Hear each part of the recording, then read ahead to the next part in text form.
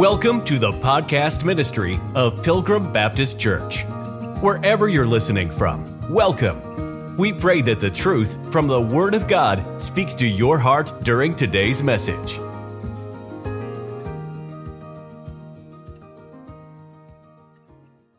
Talked about the contract, the covenant, the legal terms like thereto and disannul. We talked about that last Sunday. This morning, we're going to look at how clearly and plainly the application of this covenant principle is that God has given us. One, we have the promise God to Abraham, this promise that God gave to Abraham. We know it cannot be disannulled. 430 years later, the argument is, well, the law came. Doesn't that disannul it? No. It's just the law came. But it doesn't disannul. God gave both. The law, but it's important to understand this morning, the law doesn't rule out, it doesn't void out, it doesn't disannul the promise. And number two, God never intended the law to void out the promise either. So we want to get that thought wrapped around our head. Look in verse 17 in Galatians chapter 3. It says, and this I say that the covenant that was, here's the words, confirmed before of God. Who performed the confirmation? God did. What now did Abraham do? God confirmed it, but look at the end of the verse. But God gave it to Abraham by promise. So we see that God performed the confirmation. God confirmed this promise. God gave it to Abraham by promise. What did Abraham do? Abraham believed the promise. He believed the promise. Now this covenant, let's go back to Genesis chapter 15. The covenant was confirmed before God. Let's look at and develop this thought this morning. Confirmed before of God. Genesis 15. Let's see if we can glean some insight out of this scripture. Genesis 15, we'll start reading at verse number 8. Look what the Bible says. And he said, Lord God, whereby shall I know that I shall inherit it? We saw Abram earlier, and we're down now, and in verse number 9 it says, and he said unto him, take me an heifer of 3 years old, and a she-goat of 3 years old, and a ram of 3 years old, and a turtle dove, and a partridge in a pear tree, and a young pigeon. And he took unto him all these, and divided them in the midst, and laid each piece one against another. But the birds divided he not. And when the fowls came down upon the carcasses, Abram drove them away. And when the sun was going down, a deep sleep fell upon Abram, and lo, and horror of great darkness fell upon him. And he said unto Abram, know of a surety that thy seed shall be a stranger in a land that is not theirs, and shall serve them, and they shall afflict them 400 years. And also that nation whom they shall serve will I judge, and afterward shall they come out with great substance. And thou shalt go to thy fathers in peace.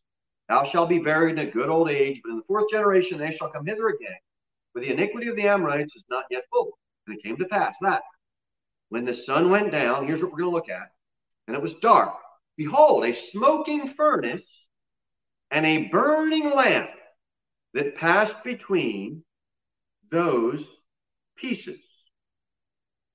Now, that's a mouthful, isn't it? Let's go back and let's try to digest at least some of this. We can't preach all of it in one message and at this time. But Genesis 15, verse number 8, it says, and he said, Lord God, whereby shall I know that I shall inherit? Inherit what? Offspring. He's asking the Lord, how will I know? Now let's just take a little rabbit trail. How will you know? How will I know that we have eternal life? 1 John 5:13, these things have I written unto you that believe on the name of the Son of God, that ye may know that ye had eternal life? No. That ye have. In the present, right now, hello, we have it. And that ye may believe on the name of the Son of God. Wrapped in 1 John chapter 5, verse 13, it says that believe and ends with that ye may believe. And you can know some things. How do you know that you had eternal life and can now lose it? No. How do you know that you have eternal life? The wording specific, have right now in the present. You have it if you believe the promise. That believe on the name of the Son of God. That you may believe on the name of the Son of God. It couldn't be any more clear. It's right there, sandwiched in between what you can know and what I can know. We can know that we have eternal life. Now, if you were brought up in franchised religion, you might not know that. You might believe that you've got to keep doing or do some things to get it and or keep it. You believe in the name, the Son of God, you can know that you have eternal life. That's how you know. I'm just not sure if I have eternal life. I'm just not sure. I think I might have lost it. Oh, well, did you believe on the name of the Lord Jesus Christ? Yeah, I trusted Jesus as my Savior. I did that. I really did. You really did that? You believed on him? You're not trusting in your own merit? Yeah, I did. I believe him. Okay, well, then that's how you'll know. How? By believing. It's that simple? Yeah, it's that simple. Now, we can pull out a side drawer and start preaching against sin and how we should live our life, how we should clean up before God. We can do all that. But I'm not putting that in the same box as salvation. I'm not telling people to quit drinking so they get into the kingdom. I'm telling people to believe on the name of the Lord Jesus Christ. And then after that, well, now we'll give them a hard sermon against liquor and all that. But it's not to get saved. It's to get right and live a healthy, clean, holy, righteous life before God. Why? To keep it? No. Because you're so grateful for what he gave you. You can know things, especially that you have eternal life, by believing. The only way you'll know is by believing. You don't need anything else. Now in we finished at 8, so now we're on 9. Let's read. I want you to pay attention. Let's read 9 to 12, and let's pay very, very close attention. Watch that. And he said unto him, this Abram, take me an heifer of 3 years old, and a she goat of 3 years old, and a ram of 3 years old, and a turtle dove and a young pigeon. And he took unto him all these, and divided them in the midst, and laid each piece one against another, but the birds divided he not. And when the fowls came down upon the carcasses, Abram drove them all away. And when the sun was going down, a deep sleep fell upon Abram, and lo, and horror of great darkness fell upon him. Now, if you grew up on a farm, or you live on a farm, or you do any type of chores with animals or pets, sometimes it's a chore not only for you to go out and feed the sheep, not only for you to go out and feed the dog, not only for you to go out and tend to the cattle, but you tell the kids to go do that. There's sometimes a rub. Oh, I'm still sleeping. I don't want to get up. I don't want to. Abram did all this. Now, a lot of times your kids do chores, or you do a chore, and you expect a reward. A lot of it is you go out and do some farm chores. Now you can come in and have a nice, hot, healthy breakfast. I enjoy breakfast after getting out early in the morning and doing a little bit of work. I just enjoy it more. I don't know if you can relate to that or not. Abram does all these things.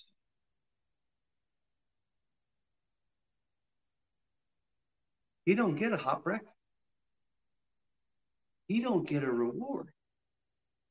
He did everything God told him to do. He made the sacrifices. And look at verse number 12. It says, when the sun was going down, a deep sleep fell upon Abram.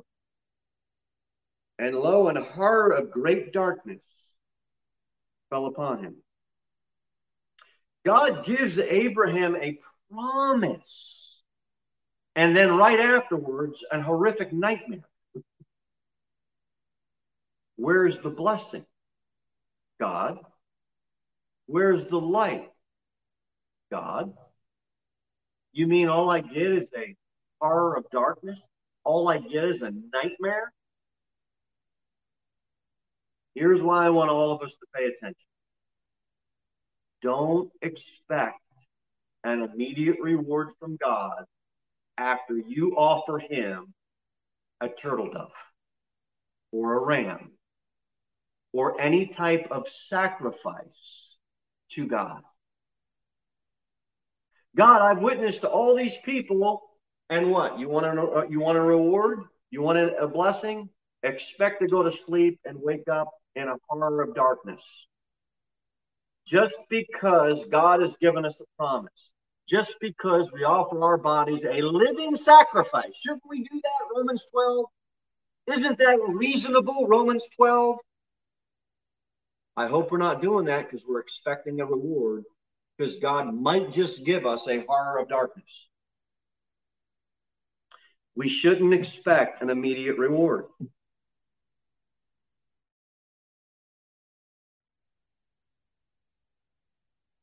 I have done this so many times, and if you think about it, I'm sure you can relate. You've done something for God. You've done something that's right, but the reward isn't there right after. And you think, wasn't this right? You start doubting what you did. Should I have? Maybe I should have. How come this? Maybe there's a time that you just need to go through the horror of darkness. God, I'm going to make a sacrifice. I'm going to give up drinking.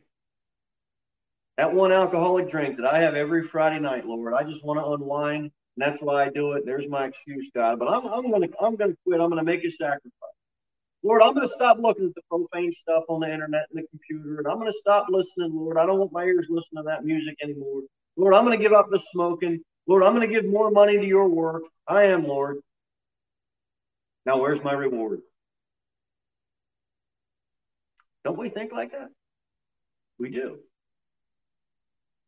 We do. Don't expect the reward to follow. You might get a horror of great darkness. Lord, I fasted. Lord, I prayed. Lord, I witnessed. Lord, I lifted my voice open air. You might not get immediate, gratifying fruit. You might get a report of bad news. You might get a report of some dark time now that you've got to deal with. I know it's not fun. I've been there. I know you have been there. It isn't fun. The Bible says in Romans 12, I beseech you therefore, brethren, by the mercies of God, that you present your bodies a living sacrifice, holy, acceptable unto God, so you can get a reward? No. So you can get compensated?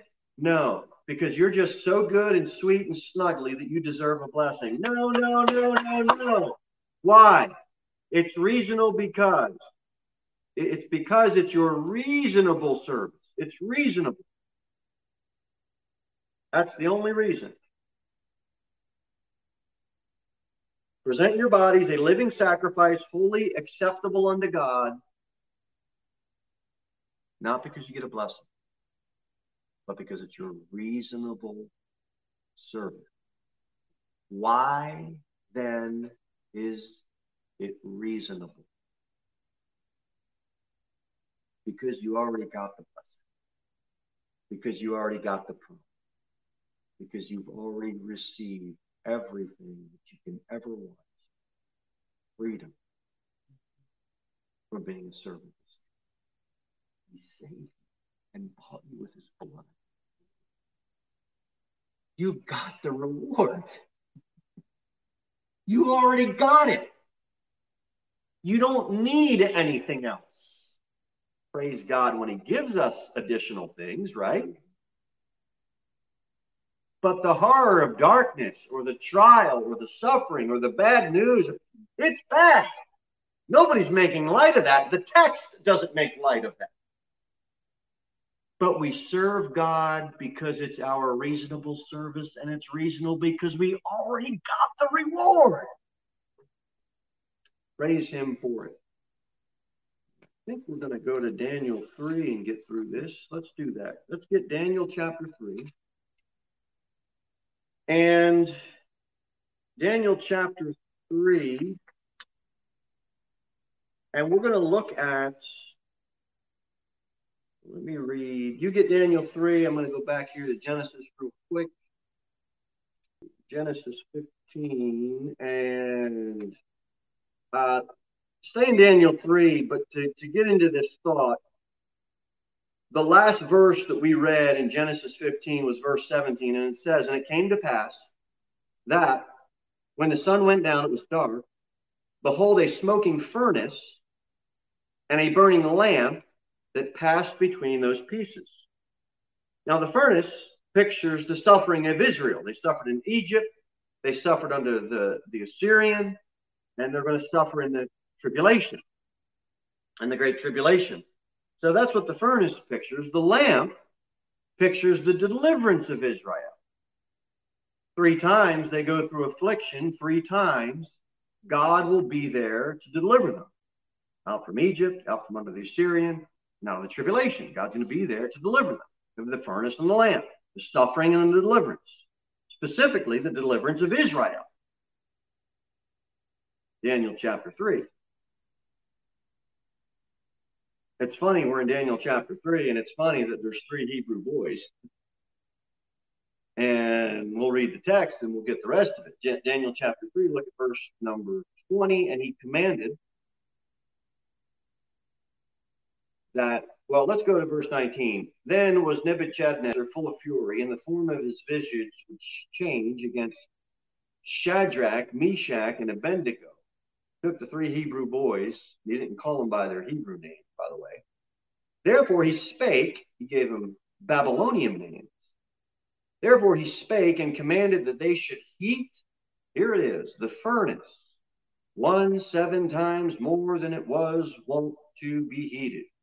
And he commanded the most mighty men that were in his army to bind Shadrach, Meshach, and Abednego, and to cast them into the burning fiery furnace.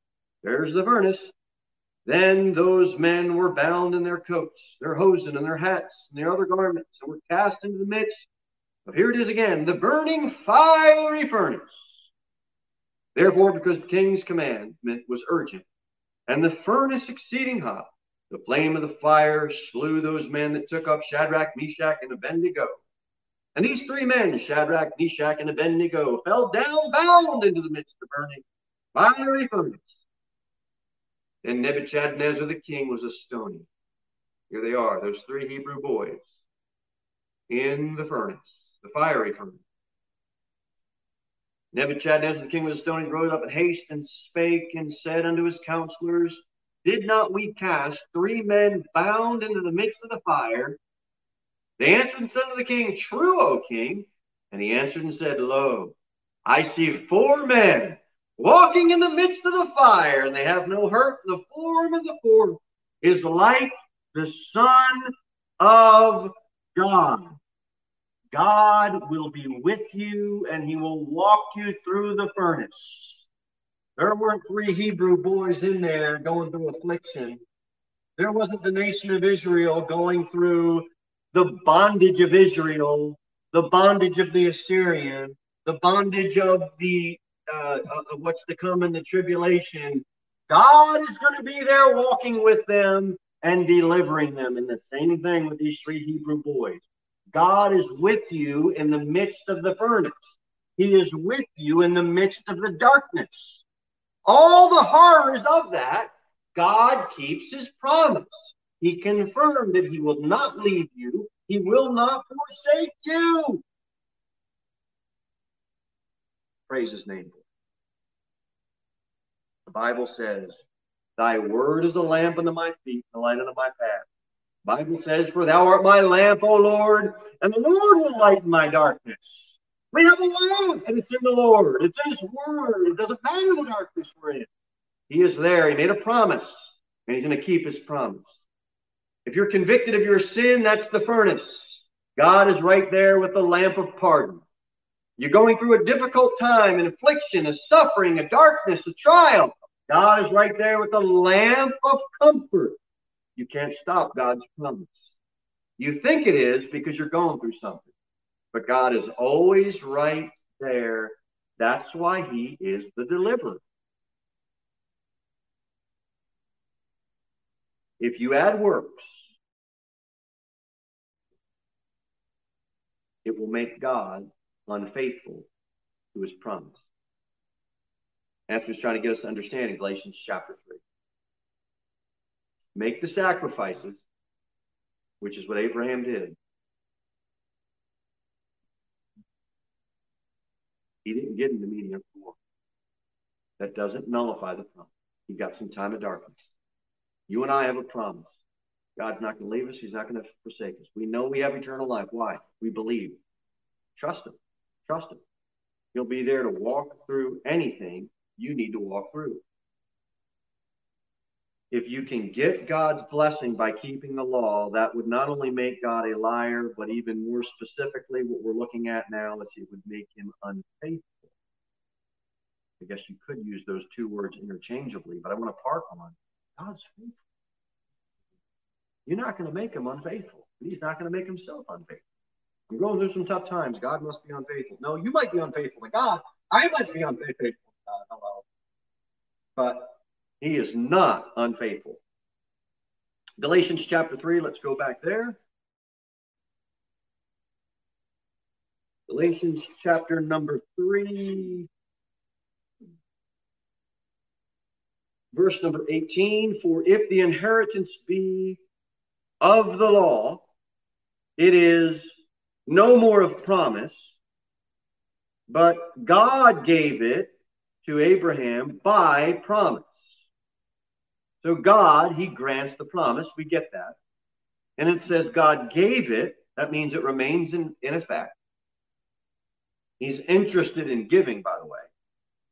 And that's the reality. That's the truth of the matter. God gave it.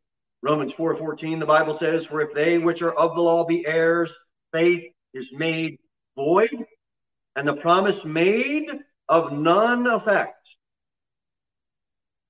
The law ain't going to make you an heir. And it's not going to make me an heir. This is why we ask people, do you think you're a good person? Do you think you've kept the commands of God? How are you doing on the standard of the Ten Commandments? How are you doing on the standard of any of God's commandments? Not so good. That should show you that law keeping is not going to make you an heir. It's got to be another way. God gave a promise. By promise, he says. God gave it to Abraham, the end of verse number 18 in Galatians 3, by promise. His promise is by grace. He kept the law. That's why he sent Christ, not. Let's look at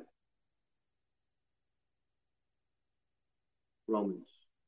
And let's go to Romans chapter 4. And we're going to close with some thoughts here. Romans chapter number 4, verse number 16.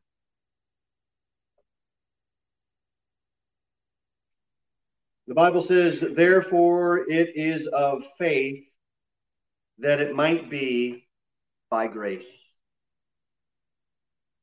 God saves by grace. Romans 5, verse number 15, and the Bible says, and the gift by grace, which is by one man, Jesus Christ, hath abounded unto many. The gift is by grace. That's how God has saved and will always save, by grace. Romans 11, verse number 6, the Bible says, and if by grace, then it is no more of works. How do you get someone to not think that they're good enough to get to God?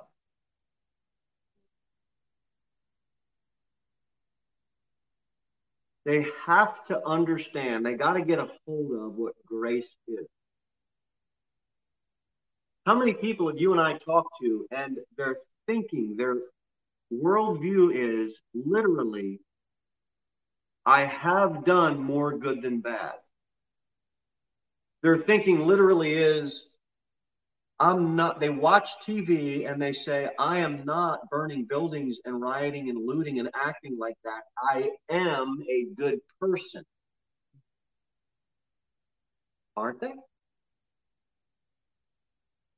If we look at our lives, aren't we good people?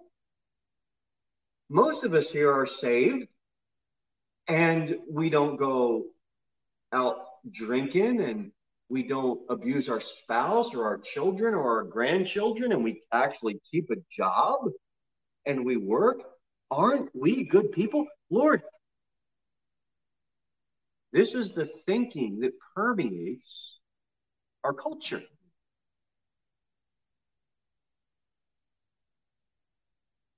And we lose the understanding of what it means by grace if we think we are good enough. And a lot of people think that they're good enough, and they've lost the understanding of God's grace. We have to get them to realize that they're not good enough. And that down here on earth, yes, they might do some good things, and yes, they might be a good civil person, but not before God. Because, and if by grace, then it is no more of works. Works plays no part in it. We got to be able to park there and spend some time with people on those issues. Let's go to Ephesians chapter number 2.